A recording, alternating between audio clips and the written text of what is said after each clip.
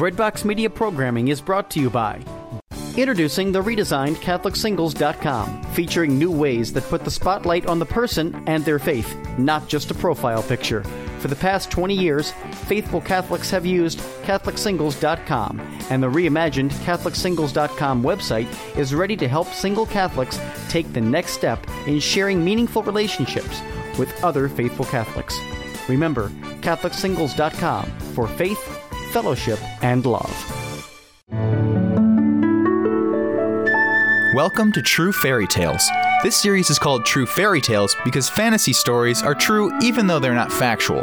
Father Longenecker's own fairy tales are loaded with symbols, pointers, and hints of a deeper meaning. They are influenced by C.S. Lewis's famous Chronicles of Narnia. Lewis said that Narnia stories were not allegories, but analogies. What's the difference? An allegory is a story like Pilgrim's Progress, where every character, incident, or location has a one-to-one symbolic meaning. So, for example, a character is called Mr. Worldly Wise Man, and the town is called Vanity Fair. In contrast, an analogy uses symbols that only indicate a deeper meaning. In the Chronicles of Narnia, Aslan is a Christ-like figure, and the White Witch is a diabolical character.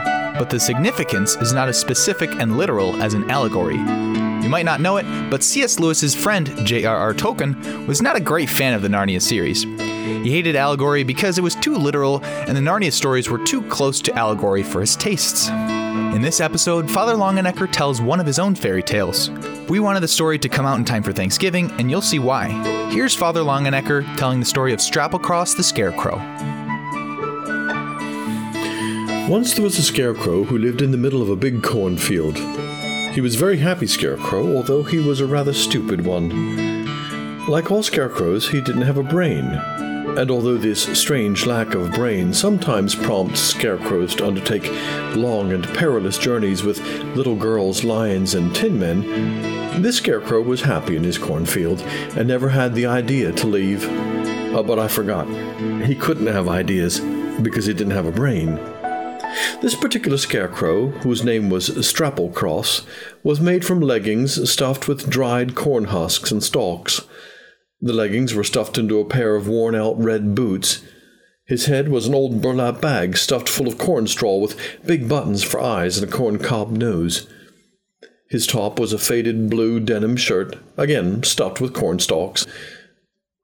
Down his shoulders was a ragged, wine-colored red shawl with a hood and a patch on it, and on his head was a black, battered straw hat with a low crown, a wide, round brim, and a pheasant feather in the band.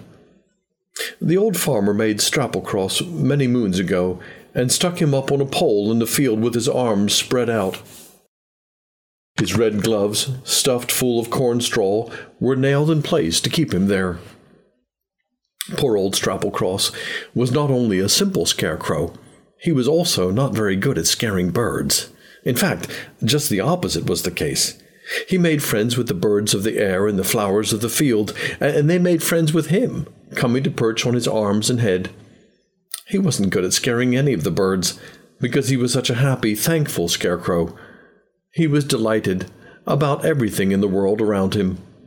He saw the sun come up each morning like a strong young man coming out of his chamber, and he watched it all day long until it went to bed in the orange evening sky.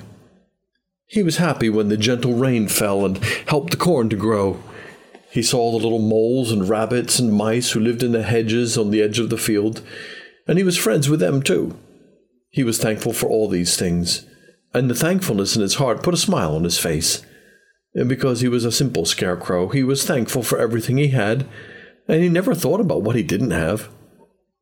Well, I must get on with the story, because although Strapplecross was not a very brainy scarecrow, he was a magic scarecrow. The farmer who made him long ago was one of those wise old farmers who rub their grizzled chin and say, well, now, you see, it could be this, and, it could be the other, but on the other hand, you never know for sure. And when this old farmer had finished making Strapplecross, he took down his old almanac, and he set a spell for making scarecrows to be specially scary to all the birds. But what the farmer didn't know was that the magic really worked, but because he got the words back to front and didn't really believe in them, and he'd also been taking a sip of the old moonshine at the same time, the magic spell went whoopsie-doo and do the reverse and made Strapplecross the nicest, most unscary scarecrow you could ever find. And because he was a magical scarecrow, he would come to life during the night once a year, when the moon was full closest to Thanksgiving Day. He could be alive, but if anyone saw him, he'd have to stand very still with his arms spread out, as if he were back on his post. So for a few hours on the night of the harvest moon near Thanksgiving Day, every year, Strapplecross would come down from his post and spend the night going around the field, finding fallen bits of corn from the harvest. He'd gather them up and fill his pockets and his trousers and his hat and stuff them into his shirt and on the hood on his cloak, and he did this so that all his friends from the hedges, the mice and the moles, the pheasants, the rabbits, the hedgehogs, the possums, the crows, the squirrels, would all have corn to nibble on all through the dark, cold winter months. The corn would lie golden and warm in his pockets and pants, his hat and cloak and pockets, and all through the winter Strapplecross would hold up his red gloves with magic corn for his friends to eat. The animals all said that Strapplecross's food was like no other corn on earth. They said it tasted like warm bread or milk and honey, and if you ate it, you would never get hungry again for a very long time. The only problem with Strapplecross's magic outing once a year was that he had to get back to his post before the sun came up, or the spell would be broken, and he would lose his enchanted life. And if he were lying in the field, he might be run over by the farmer's tractor, or the farmer might take him back to the farmhouse and take him apart and pull out all his stuffing, and no more Strapplecross. If that were to happen, the only thing that could save him were the tears of a young girl. While Strapplecross enjoyed his happy life, there was one thing he dreaded. There were some boys from the nearby city who used to come to the countryside and camp in the woods by the field. They were big boys who drove around on a large, noisy red pickup truck with wheels that were too big. The leader was called Bud Crampton, and the other fellows were called Ralph Sludge and Gordon Sourbutt. And when I said they came out camping, it wasn't real camping that took skill. They just came out to the countryside to build a fire, drink beer, do bad things, and shoot whatever they could find with their shotguns. Strapplecross hated it when the big red truck roared up the road and screeched to halt by the gate at the far side of his field. All the animals hurried for cover as soon as Bud, Ralph, and Gordon arrived. The pheasants hooted and flew, the rabbits scuttled for cover, the chipmunks ducked into the woodpile, and the squirrels ran for the trees. Sometimes the boys would actually take pot shots at Strapplecross, and more than once their shots tattered his cloak and pinged off his hat. The spring came and the summer went, and before long it was the night of the harvest moon again, and as the moon came up, the magic warmed Strapplecross, and he climbed down from his post. He was so happy to be back at his task, gathering up the bits of corn left from the harvest. He ran about filling his pockets, shoving corn into the hood of his cloak and into his hat.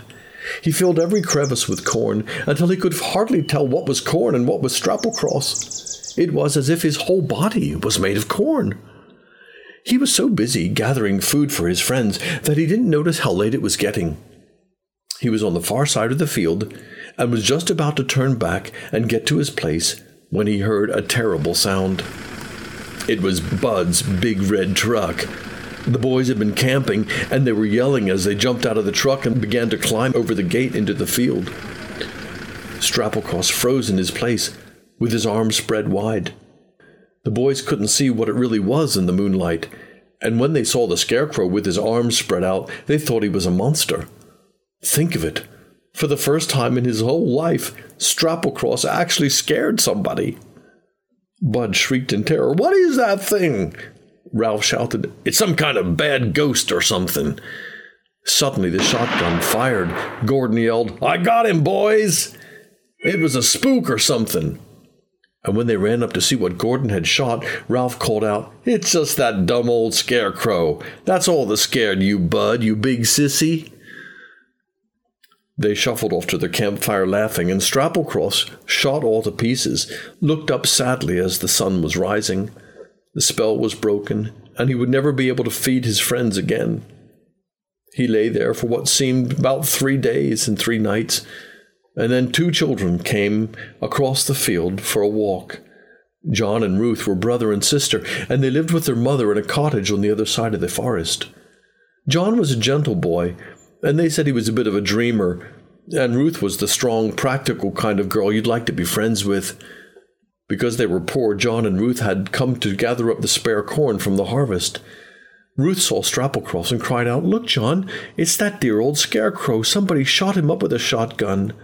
"I'll bet it was those stupid boys from the city in that big red truck who come out here camping," said John. "Let's put him back together," said Ruth, and she knelt down and gathered up Strapplecross's corn husks, stalk, and corn straw. John got down to help her, and as they worked together, he said, "Why, Ruth, why are you crying? It's only an old scarecrow." Ruth wiped her nose quickly and said, "Oh, it's nothing really. Maybe I'm just allergic to all that corn straw." They put the scarecrow back together and hoisted him back on his post, and he stands there still in the middle of the field with his arms stretched wide to feed all his friends. And if you happen to be in that field on the night of the harvest moon, you might just glimpse his button eyes twinkle with life and his red gloves lift up as he climbs down to gather up his own rich harvest. We hope you enjoyed listening to the story of Strapplecross and that you will listen again and discuss the story together. Remember, these stories are podcasted free of charge, but they are not free to produce and distribute. If you would like to help support Father Longenecker's work, make sure to go to his blog, Standing on My Head, at dwightlongenecker.com. You can use the donate button on the right sidebar to make a donation, or go to the subscribe page to see how you can be a donor subscriber and receive extra podcast stories, archived blog posts, browse Father Longenecker's books, and be in touch. That's dwightlongenecker.com, or just do a Google search for Dwight Longenecker.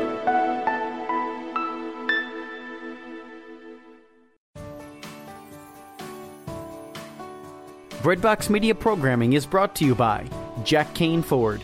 Find your next Ford Tough vehicle at caneford.com. Woodhill Community Center. Have a hand in the heart of the city. Support their mission with your donations at woodhillcommunitycenter.org. Toyota in Nicholasville Superstore. Online consultants are standing by right now to help you find your next Toyota. Visit toyotaonnicholasville.com. Lexus of Lexington, home of the best-selling Lexus IS. Find yours today at lexusoflexington.com.